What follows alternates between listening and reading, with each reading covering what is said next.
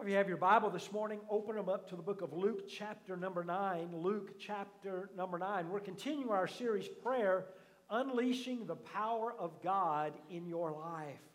As I said last week, this series is based upon the book by pastor and author Mark Batterson entitled The Circle Maker. This book, as I read this book, literally changed the way that I viewed prayer. From the very first moment that I started reading it until the last page when I put it down, it challenged my thoughts on prayer. And I realized as I read that book and as I began to think about prayer and think about the things that he mentions in that book and the scriptures that he pulls out, I realized that I'd not been giving prayer my full attention. I was just going through the motions. I had not been giving it my all. I had not made it a very important part of my life. And so as I read this book, and I read this book about 9 years ago, and I've looked over it over the years, and I've been challenged by it because I realize that prayer is a journey that we embark on, and it's something that we should constantly be improving, constantly be getting closer and closer in our relationship with God through prayer. And so this journey I've been on was enabling me to help me change the way I pray. And so last week I invited you to join me on this journey. Last week I said we're all learners. We all are learning daily more about Scripture, more about God, more about how to pray and communicate with God. And so I challenge you to commit to a 21-day prayer challenge where for 21 days you would do more in your prayer life than maybe you've done before, that you would spend more time with God praying, that you would be more intentional in your prayers, more specific in your prayers. And I'm excited about this series because I believe that as we go through this, it will challenge us to seek God on a whole new level. It will challenge us in our prayer life to seek God in ways maybe we haven't done before, not only on a personal level, not only in your own life, but I think also as a corporate level, as a church body, that if we can incorporate these things, if we can learn to pray this way, that I think it will change our church as well. Here's why I think that we have to seek God as never before as a church. We can't seek God as we've always done. We've got to seek Him in a way we've never done before, because if we want to see God bring people into this building, if we want to see God change lives, if we want to see God restore relationships, if we want God to break sinful habits in the hearts of people, then we're going to need to partner with God. And what that means is that we may look like, when we think of all those things, we may look at our church, we may look at where we are and say, man, that's impossible. How in the world is any of that going to happen? Can I tell you, God works in the realm of impossibilities. God works in the realm of impossibility. We need to work like it depends on us, but can I tell you this, church? We need to pray like it depends on God. We work like it depends on us, but if we only work and we don't pray, then nothing's going to happen. We have to pray like it depends on God. And so as we begin this morning, I want us to be reminded of the theme verse that we looked at last week, John chapter 14, verses 13 and 14, where it says, you can ask for anything in my name. Jesus speaking there, and He says, I will do it so that the Son can bring glory to the Father. Yes, ask me anything in my name, and I will do it. And we talked about the fact that we can ask anything in the name of Jesus as long as it's in His name and as long as it'll bring glory to God. He said, I will do it. And I told you last week, this isn't a name it, claim it. This isn't a prosperity gospel where I'm saying that God, that this is what I need and you're going to give it to me. Jesus is saying, if you ask it in my name for my purpose, for my glory, and it is done, and when it's done, it brings the honor and glory to God, I will do it. And so let me start off this morning by giving you 3 principles of a circle maker. Now remember, a circle maker is just one who is praying intentionally. We draw a circle in prayer in our minds and in our hearts, and we're praying. So 3 circle maker principles. Number 1, drawing a prayer circle sometimes makes us feel foolish. When we are specific in a prayer, or we're drawing a circle and say, God, this is what I'm asking. God, this is what I want you to do. And we're basically saying, God, this is what we want. Sometimes that can seem foolish. Remember, I talked about Honey last week, the circle maker, the way he got his namesake, his moniker, was the fact that he drew a circle. And not so much that he drew a circle, but the fact that after he drew that circle and he stepped inside that circle and he dropped to his knees and he began praying to God for rain, the point that makes him foolish is the fact that he said, and God, I will not leave this circle until you send rain. You see, he didn't give himself an out. He didn't make a semicircle. He didn't make a half circle. He made a complete circle and said, God, I'm not leaving till you answer. See, sometimes when we pray to God and we're so determined that, God, I want you to answer this, sometimes it makes us feel foolish. Sometimes doing what God wants or praying and following God makes us feel foolish. Think about Noah. How foolish it must have looked for him building a boat in the middle of a desert. Building a giant boat and saying it's going to rain, and no one had ever heard of rain. How foolish the Israelite army looked marching around Jericho and blowing trumpets. I mean, the people of Jericho probably thought, these people are crazy. What, are they going to just march around us every day and do nothing and be in silent? Think about David, a little shepherd boy, coming out to a giant Goliath with only a slingshot. Man, that's a foolish act, is it not? Think about the wise men, the Magi, leaving their homes and following a star to Timbuktu. Think about Peter getting out of a boat to walk on the water in the middle of the Sea of Galilee. But the results speak for themselves. I mean, Noah was saved from the flood because he followed a foolish thought. The Israelites, the walls of Jericho came down because they did what they were supposed to do. David defeated Goliath.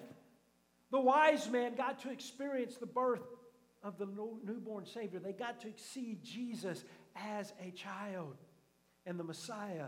And Peter got to walk on water. None of the other disciples got to do that. You see, sometimes when we pray these prayers, when we draw a prayer circle, sometimes we feel foolish. Look, if we're not willing to step out of the boat, we'll never walk on the water. If we're never willing to march around the city, the walls will never fall down. If we're not willing to follow the star, we will miss out on the greatest adventure of our life. And so sometimes drawing prayer circles and praying for certain things and asking for certain things sometimes can seem foolish that we're asking for those things. Sometimes drawing circles and praying for big dreams. Sometimes we think, man, that's just too big. Why do I need to pray for that? Let's think of something smaller. And so because we feel like if we're praying for something too big, that's foolish. Why would God ever do that? Why would God ever answer that prayer? But can I tell you, sometimes the will of God involves looking foolish in our lives for Him. Secondly, big miracles often require big risks. If we want to see God do something amazing in our lives, if we want to see God do an amazing miracle, sometimes that requires us taking big risks. And why is that? I think it's because there are times when God requires us to be a part of His miracle. And why does He do that? Why does God incorporate us as part of His miracle? I mean, couldn't God do it without us? Yes, but it is a way that God uses to grow our relationship with Him when we partner together and we do what we can and God does what He can do that He can only do, and then He gets the praise, He gets the honor, and He gets the glory. Because when we partner with Him and something amazing gets done, it brings Him honor and glory, and it shows people that it's His actions that brought about that miracle. How many times in our own lives have we taken credit for something God did? Because it wasn't amazing, it wasn't huge, so we kind of took credit for it. We prayed and it happened. Well, I had a part in that, I did that, and we really don't. God does it all, but sometimes God uses us. The things God wants us to do is He wants us to step out in faith. I mean, what did He tell Peter? Peter said, Lord, if that's you, when they were on the Sea of Galilee and it was storms, and the waves were crashing, and he saw Jesus walking on the water, and the disciples didn't know who it was, and they said, "Who is it?" And he said, it's I, it's Lord. And Peter said, "Well, Lord, if it's you, tell me to come out." And Jesus said, "Peter, come." Well, what did Peter have to do? He first had to take that risk. He had to believe that when he stepped over the side of that boat, no one had walked on water before. No human being had ever walked on water. And Peter had to take that risk of faith and say, when I step out of this boat into this raging waters, I'm not sinking. He had to take that step of faith. Listen, when we are praying for big things, when we're praying for big miracles, God sometimes says, you got to step out on faith. You step out on faith. You risk something. And then I'm going to come through and I'm going to show you what I can do. Look, Honey had already had his reputation as a rainmaker. I mean, he had prayed many times before and God had sent rain for the Israelites. But he was willing to risk his reputation this time by praying for rain one more time and saying, God, I'm not moving out of this spot until you send rain. I am risking my reputation. I'm risking that everyone knows that when I pray, it rains, but I'm going a step further. This time, I'm not just praying. I'm praying that you do it now, God, and I'm not leaving until you do it. He had to risk that reputation of that. Look, the greatest chapters in history always begin with risk. If you never build a boat like Noah, you'll never be saved from the flood. Again, if you never get out of the boat like Peter, you'll never walk on water. You and I need to understand there are risks involved sometimes in serving God. God wants us to step out on faith. You know what bothers me so many times is we as Christians and as churches in general, so many times we say we trust God, but we only do things if we know we can accomplish it.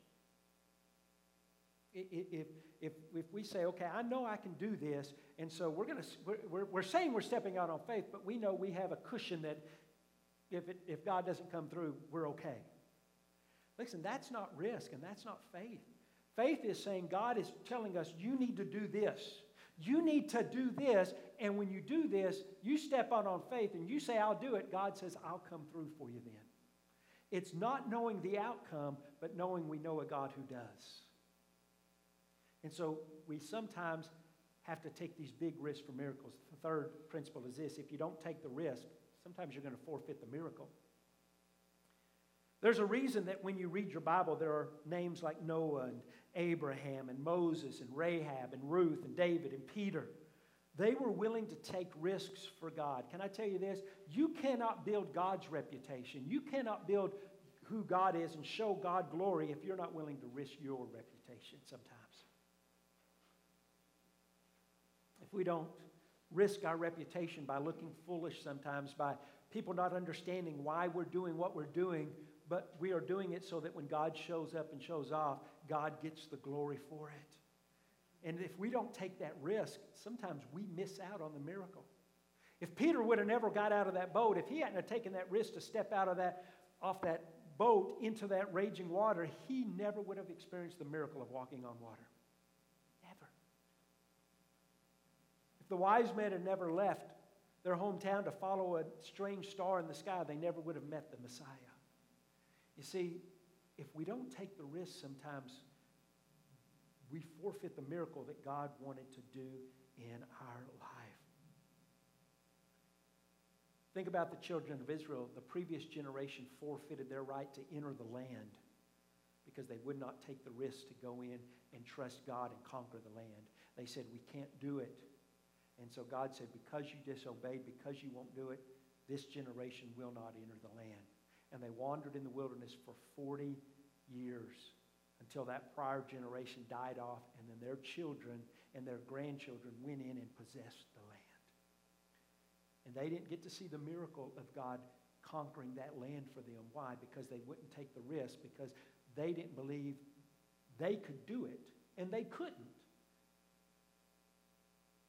But they also didn't believe God could do it. See, when we don't take the risk, we're in essence saying, God, you can't do this. We don't trust you, God. And so if we don't take the risk, sometimes we forfeit the miracle. Can I tell you, God is sovereign, God is God, and I believe God is up to something in this world. I believe God is wanting to do something amazing in this world. God is not through. There are people that are getting saved. There are places where God is being shared to people that have never heard of Him, and their lives are being changed, and their communities and their villages are being transformed. God is up to something in this world, and I don't want to forfeit what God wants to do through me to do through somebody else. I want to be a part of what God is doing. Too many times we forfeit the miracle because we look at our limitations. We look at what we have, and we forget that we have a God that is big, and that we forget that we have a God that is without limitations. Can I tell you this? I am little, I am small, but God is great. God is big, and we need to remember that. Because if we don't remember that we serve a God who is big, that we serve a God who is great, that we serve a God who is mighty, we will never pray big prayers. We will never pray stuff that is out of our reach because we forget that God is the God that can do those things. I want to share with you a miracle in the Bible I believe illustrates this principle quite well. It's known as the feeding of the 5,000. It's in Luke chapter number 9. We'll read that in just a moment. It's one of the most amazing miracles Jesus ever performed. And kind of set the stage of where we are. It's Jesus and his disciples were becoming very popular. And masses of people were gathering around him, and they were following him. And they were wanting to hear his teachings, but they were wanting to see his miracles as well. And Jesus had just recently sent the disciples out 2 by 2, and he'd given them the power to heal the sick and to cast out demons. And so they had the power to do miracles themselves. Jesus had given them that power. And so now they've come back together. They've come to the area of Bethsaida, and they are here now, and they're spending some time with Jesus. And this is what happens. In verse number 10, it says, when the apostles returned, when they come back, they told Jesus everything they had done. And then he slipped quietly away with them toward the town of Bethsaida. But the crowds found out where he was going, and they followed him. And he welcomed them and taught them about the kingdom of God, and he healed those who were sick. Now, late in the afternoon, the 12 disciples came to him and said, send the crowds away to the nearby villages and farms so they can find food and lodging for the night. There is nothing to eat here in this remote place. But Jesus said, you feed them. But we have only 5 loaves of bread and 2 fish, they answered. Or are you expecting us to go and buy enough food for this whole crowd? For there were about 5,000 men there. And Jesus replied, tell them to sit down in groups of about 50 each. So the people all sat down. Jesus took the 5 loaves and the 2 fish, looked up toward heaven, and he blessed them. Then breaking the loaves into pieces, he kept giving the bread and the fish to the disciples so they could distribute it to the people. They all ate as much as they wanted, and afterward the disciples picked up 12 baskets of leftovers. I want us to take us a few moments this morning, and I want us to break down this miracle this morning. And I want you to notice 3 things as we look at this miracle this morning. Number 1, I want you to notice in this miracle the will of God. I want you to notice what God's will is in this miracle, because God has a will. He just doesn't do anything without a purpose. He has a purpose. He has a will that he wants to accomplish in this miracle. Look at verse number 12. The disciples, it said it was late in the afternoon, and the 12 disciples came to Jesus, came to him and said, Lord, look, you need to send these people away. You need to send the crowds away to the nearby villages and to the nearby farms so they can find food and they can have lodging for the night, because there's nothing to eat here and there's no place to stay. This is a remote place. Now, when we read this, we need to understand this. The concern that the disciples had is a very legitimate concern. I mean, they were thinking about these people. They were looking at these people and saying, we've got a lot of people here. We've got a mass of people here, and we are in a place that is remote. What they're saying is they were up in the mountain areas. They were not near the villages. They were not near the cities. They had come outside the towns. They were up in the mountains. And so the disciples are coming to Jesus and going, hey, Jesus, you see all these people? You see where we're at? There's nothing around us. There's no place to stay. You need to send them away. You need to send them back so they can travel. It's early enough they can get back to the villages. They can get back to the towns. They can find food and they can find a place to stay, because up on the mountain, it's not a good place to spend the night. It gets cold and it gets rough up on the mountains. And so this concern they're telling Jesus. Now, what I find interesting is they say this to Jesus like Jesus doesn't know what's going on. You know, hey, Jesus, do you realize what time it is? Do you realize where we're at? You need to do something, Jesus, just in case you're not understanding the circumstances. You need to send these people away. Now, we look at that and think, well, how crazy can the disciples be? But have we not done that? Have you not ever been in a situation where you've prayed, Lord, you realize what's going on now? Just in case you didn't understand, let me fill you in. Let me tell you what's going on in my life right now. Let me show you what's happening in my life. Like Jesus doesn't already know what's going on in our lives. Like Jesus doesn't understand what we're going through. Look, He is God. And so how does Jesus respond to them? What does He say to them when they say, you need to send these people away? He just says basically, you feed them. You feed them. Now, can I tell you, to the disciples, that was a foolish thing to them to say. You feed them. You take these people and you feed them. Now, that was His will. That was His command. Jesus gave them a command. He said, you guys feed them. Don't send them away. You feed them. Now, Jesus is specific in what He wants them to do. He is very specific. He wants the disciples to give them something to eat. Now, I'm wondering if maybe one of the disciples, and I think maybe Peter might have been the one to say this, because Peter was always the one that spoke up, probably said, Lord, could you repeat that? Because it kind of sounded like you said, you feed them. Like you want us to do it. Can you repeat yourself, Lord? Because maybe we misunderstood you. Maybe you meant to say, send them away so they could feed themselves. Again, in defense of the disciples, this seems like a ridiculous command. They're in the middle of nowhere, and Jesus wants them to feed this massive crowd. Look, there's only 12 of the disciples. And the Bible says there's 5,000 men there, which means by the time you add women and children, estimates could be this crowd could be anywhere from 15 to 20,000 people that's gathered around this mountainside. And so the disciples, 12 of them, are looking out over this crowd and going, say, what? Feed them? Lord, what do you mean feed them? That would be like me coming to one of you this morning and saying, okay, and I don't know how much Mount Vernon Stadium holds. I don't know how many people it holds. Anybody got an idea? 3,000 people, 2,000, I don't know. However big it is. And I said, Mount Vernon High School Stadium is packed with people. Brother Jerry, go feed them.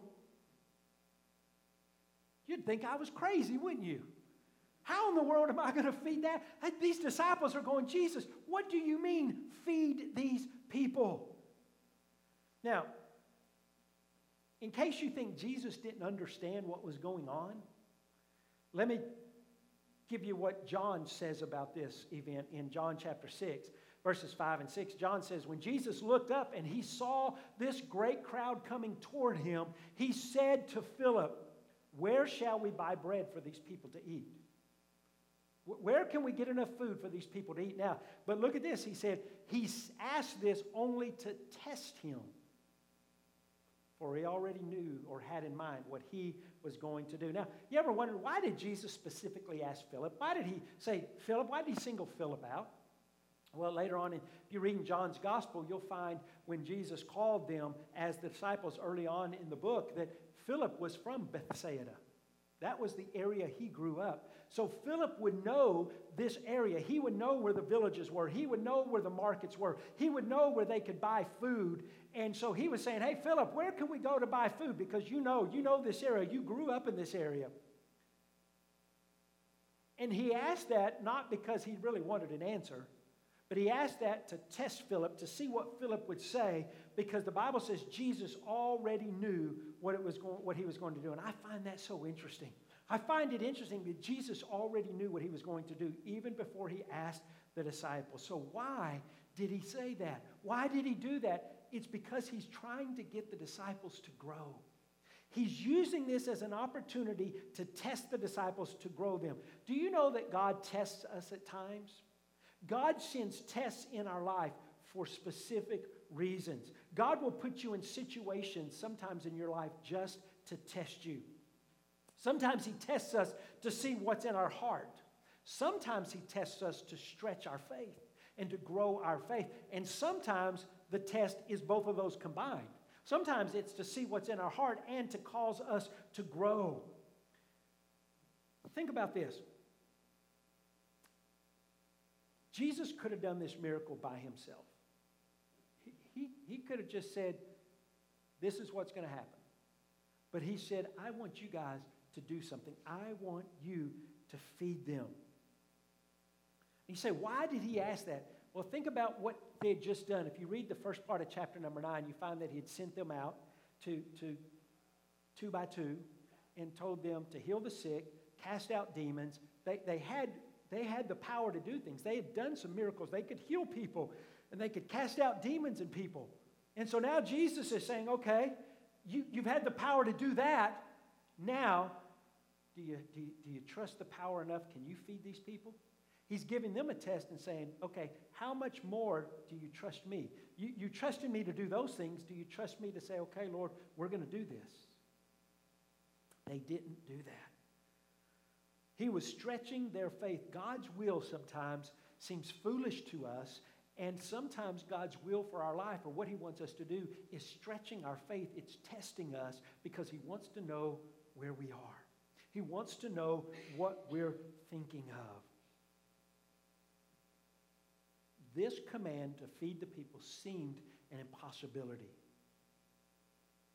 And that brings us to the second thing. You have the will of God, but then we also see the thoughts of men. We see what God wanted. We see what Jesus wanted. You go feed them. And so we see how they respond. What were the disciples thinking? Well, we don't really have to guess, because the disciples thinking it do what we do. They either try to figure out how to do it on their own, apart from the power of God, or they freeze up and do nothing. And that's what the disciples did. They started searching for food. They started going, okay, well, we got to feed these people. Hey, do you got any food? Do you got any food? Hey, anybody got any food? Nobody planned. You all came out here, and you followed us out to this mountain, to this remote place, and none of you brought any food? Man, you people aren't smart. Of course, they could probably say that about them, because they didn't have any food. So they're searching all over this place, and they're doing the mental math and going, okay, we don't have enough. And so this is what happens. Look at verses 13 and 14. It says, we have only 5 loaves of bread and 2 fish. Are you expecting us to go and buy enough food for this whole crowd? For there were about 5,000 men there. Do you want us to go buy food for this whole crowd? They said, what they're saying is, we don't see any way possible, Jesus, to feed these people. And we don't have any plans to go and buy food because we don't have enough money. Again, look what John says in his gospel, John 6, 7 through 9. It says, Philip answered him after Jesus asked that question, Philip, where do we buy food? Philip answered him and said, well, Lord, it would take more than half a year's wages to buy enough bread for each one to have, how much? A bite. Just a bite of food. Not even a meal, just a bite. And so he says, there's no way we can do it, Lord. We don't have enough money. We cannot go and buy enough food. And so one of the disciples, Andrew, Simon Peter's brother, spoke up and said, well, we found this little boy, and this little boy has 5 little loaves of barley and 2 small fish. He said, we got some. This is all the food we can muster up. This is all the food we could get. And he said, but how far will that go among so many people, Lord? There's no way we can feed enough people with 5 little bitty loaves. It's not like a loaf of bread you go to the store and buy. These were like little bitty personal size little loaves, just 5 little biscuit type things, and a couple of small little fish that this boy was going to have for his lunch. And so the disciples said, we have no way to do that. Look, this is where a lot of us get stuck when it comes to our relationship with God, when it comes to our prayer life with God. We look at what we have. We look at God wants us to do. We do the math in our head, and it doesn't add up. when we get focused on what we have and not focused on what God can do, it causes problems in our life. Look, I can relate to this. Look, when God called me into the ministry, I delayed in following the call. I looked at what I had. I'm a very shy person. And I've told y'all this, and I mentioned it Wednesday. I'm an introvert, really. I'm shy. I didn't feel like I had enough education, enough knowledge, even though I'd been in church all my life, and I've taken courses, and I've done Bibles, and I've got a degree. I just didn't think I had enough. I didn't think I was enough to do what God wanted me to do, and so I delayed in following the call of God. Now, I didn't delay in serving God. I served God everywhere I was at. I served God. We were involved in church. We were doing things. I would teach class. I would do anything, but I wasn't doing what God called me to do, and I would bounce from job to job to job to job to job because I was miserable, because I wasn't doing what God wanted me to do. And finally, I said, okay, God, this is what I have. This is what you want me to do. If you want me to do that, God, you got to do something with what I have. And he did. Listen, sometimes we get so caught up on what we have and our limits that we forget we serve a God who can do anything, that can take us and make us into what he wants us to do. Can I ask you this morning, maybe there's a dream, maybe there's something God is wanting you to do, and you've been holding back and saying, God, I can't do that. God, there's no way I can do this because I'm looking at what I have, I'm looking at what you want me to do, and it doesn't add up, God. Can I tell you this morning, maybe you're just that one prayer circle away from giving in to God and letting God use you the way he wants to do. You see, we have the will of God. God says you feed them. The thoughts of men says this, God, this is what I have, and this is what you want me to do, and there's no way it's going to work. It just can't be done, God. I've only got this amount of talent or this amount of ability, and you want me to do this. It doesn't work, God. But then the third thing we see in this miracle is the most important thing. We see the power of God. The will of God says, feed them. The thoughts of men said, Lord, we have food, but it's not enough, and there's no way we can do it. And then God comes along and says, well, I have the power. I can do it. Look at verses 16 and 17. It says, Jesus took the 5 loaves and the 2 fish. He looked up toward heaven and he blessed them. And then he began breaking the loaves into pieces. And I love this. He kept giving the bread and the fish to the disciples so they could distribute it to the people. Remember, Philip said, Lord, it would take half a year's wages to buy enough bread just to give them a bite. Just to give them one little bite of bread. And Jesus is breaking these little 5 loaves and 2 fishes. And verse 17 says, they all ate as much as they wanted. It was a buffet. It was like going to Golden Corral. They just kept eating and eating and eating and eating. And they got to eat as much as they wanted. And then it said, and afterward, the disciples picked up 12 baskets of leftovers, enough food for the disciples and more. See, I want you to see the math here because it doesn't add up. In terms of addition, 5 little loaves of bread plus 2 little fish means 7 little items of food. That's it. And when we look at that, we say, what is that among so many? But God takes that 5 little loaves of bread, that 2 little fish, and it equals 15 to 20,000 with a remainder of 12. Now, that just isn't math that we can figure out. That isn't math that we understand. Not only does God multiply the meal so that it feeds these people, but they end up with more leftovers than what they started with to begin with. Look, that only happens in God's economy.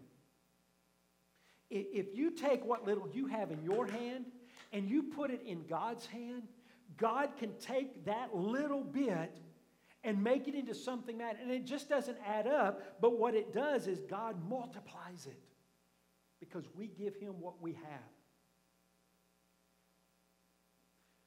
I mean, think about this. Can you comprehend how little they actually had and yet how God multiplied it? I mean, can you imagine the disciples just watching Jesus breaking the bread, and it's like it just never ended. He just kept breaking it.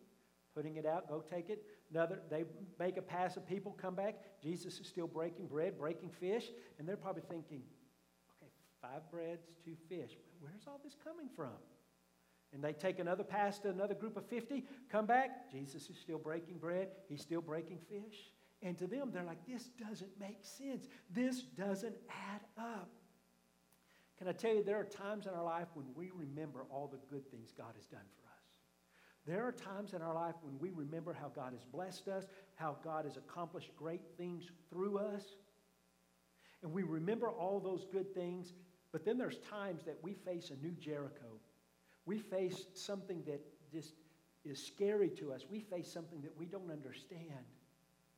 And we forget all the good things God's done, and we focus on the problem, and we focus on the difficulty, and we forget that God is the same God that got through those. He's the same God that can do something here if we would trust him. I think God was trying to root a question in the minds of these disciples so that every time something happened in their life, they would think, this is what I have, this is what God wants me to do, and God can do it because there is no limit to the power of God. We have seen it in action. Look, not only did Jesus feed this 5,000 in a group, but later on, it says Jesus fed another group of 4,000. But that one, the disciples were probably, okay, we got this figured out. We know he can do it now. Listen, when you've seen God work in your life once, you ought to trust him that he can do it again.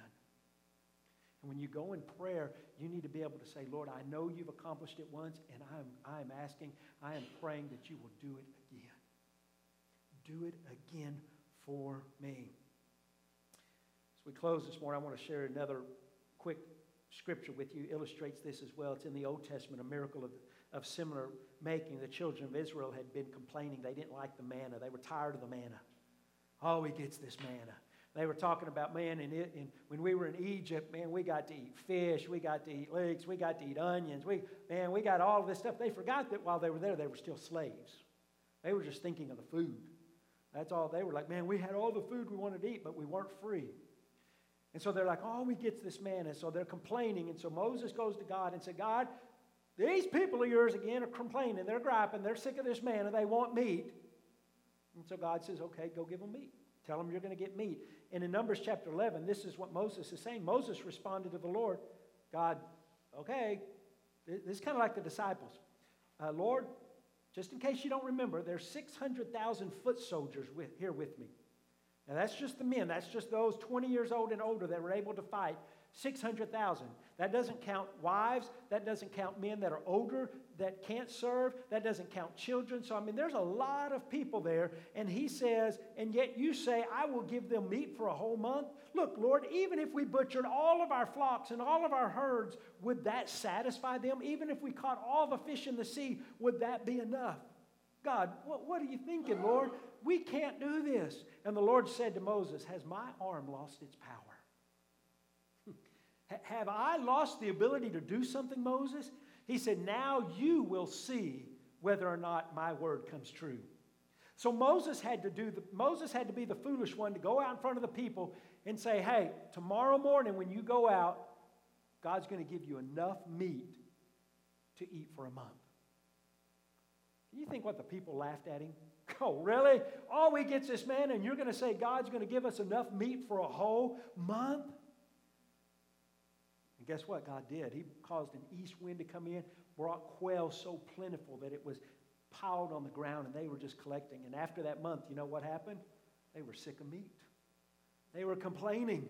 Oh, we see his quail. We're so sick of this. But can I say God had the power to do what God said he could do? Let me give you three quick things as we close this morning. The will of God will stretch your faith. Some final thoughts. God's will. When you have to do God's will, it will stretch your faith. When you stop allowing God to stretch you, you know what happens? We become stagnant. We stop seeing the miracles that God wants to perform in our life. The key is to keep allowing God to stretch you, to keep allowing ourselves to trust in God by praying bold prayers, by praying and dreaming big dreams, and taking a risk to look foolish to build God's reputation. Sometimes God wants to stretch our faith. Secondly, God can multiply what little you have when you place it in his hands. He can take that small amount you have and multiply it. That's how God always does it. He took the fishes, he took the loaves of bread, all that the disciples had, and he multiplied it. So let me ask you, what do you have in your hands right now that you're holding back? What do you have in your hands right now that you could put in the hands of God and let him multiply it? And let him use it. I mean, I think about our church. We tend to think sometimes we're too small. There's no way we can accomplish what God wants us to accomplish. Can I say we may be small, but we serve a God who is big. We serve a God who can take our smallness if we give it to him, if we allow him to have it, and he can multiply it for his kingdom. The little boy had nothing of significance to offer this huge crowd, but he gave. What are you willing to give to God? Number 3, faithfully circle the promises of God and trust him to perform the miracle. When you're praying, trust that God is going to come through. There's only so much that you and I can do. Most of the time, God requires us to participate in the miracle. Do you know what? It takes no faith for us to sit here this morning. It takes no faith on our part to just pray, God, build our church. God, send people in. It takes no faith to do that. It takes no faith to say, God, we want these chairs to be full of people. God, would you please do that, Lord? It takes no faith to do that. But you know what it does take faith to do? It takes faith to pray that, but then walk out these doors and speak to people and talk to people and invite people and encourage people and ask people to come in and walk out and position yourself to get ready to receive the miracle God wants to do. You realize Jesus didn't just perform the miracle. He put the disciples to work to help facilitate it. Verses 14 and 15, Jesus said, you take these men, you put them in groups of 50. You set them around the hill. Can you imagine 15 to 20,000 people, how long it took the disciples to get these in 50 groups of 50? That's a lot of groups of people all over this mountainside. And so the disciples had to work. They had to do their part. Look, I believe God wants to bless Macon Baptist Church. I believe it with all my heart. But I also believe he wants us to participate. He's just not going to do it unless we're willing to do what we can do. The disciples did what they could do, and then God did what only he could do. So are we going to trust the will of God? Are we going to say, God, this is what you want us to do? Lord, this is what I have, and it's not much, God, but I'm willing to give it to you. Because I know you want to do something amazing. I know you want to do something remarkable. And so we're giving you what we have. And we're asking you to show your power and multiply it and do what only you can.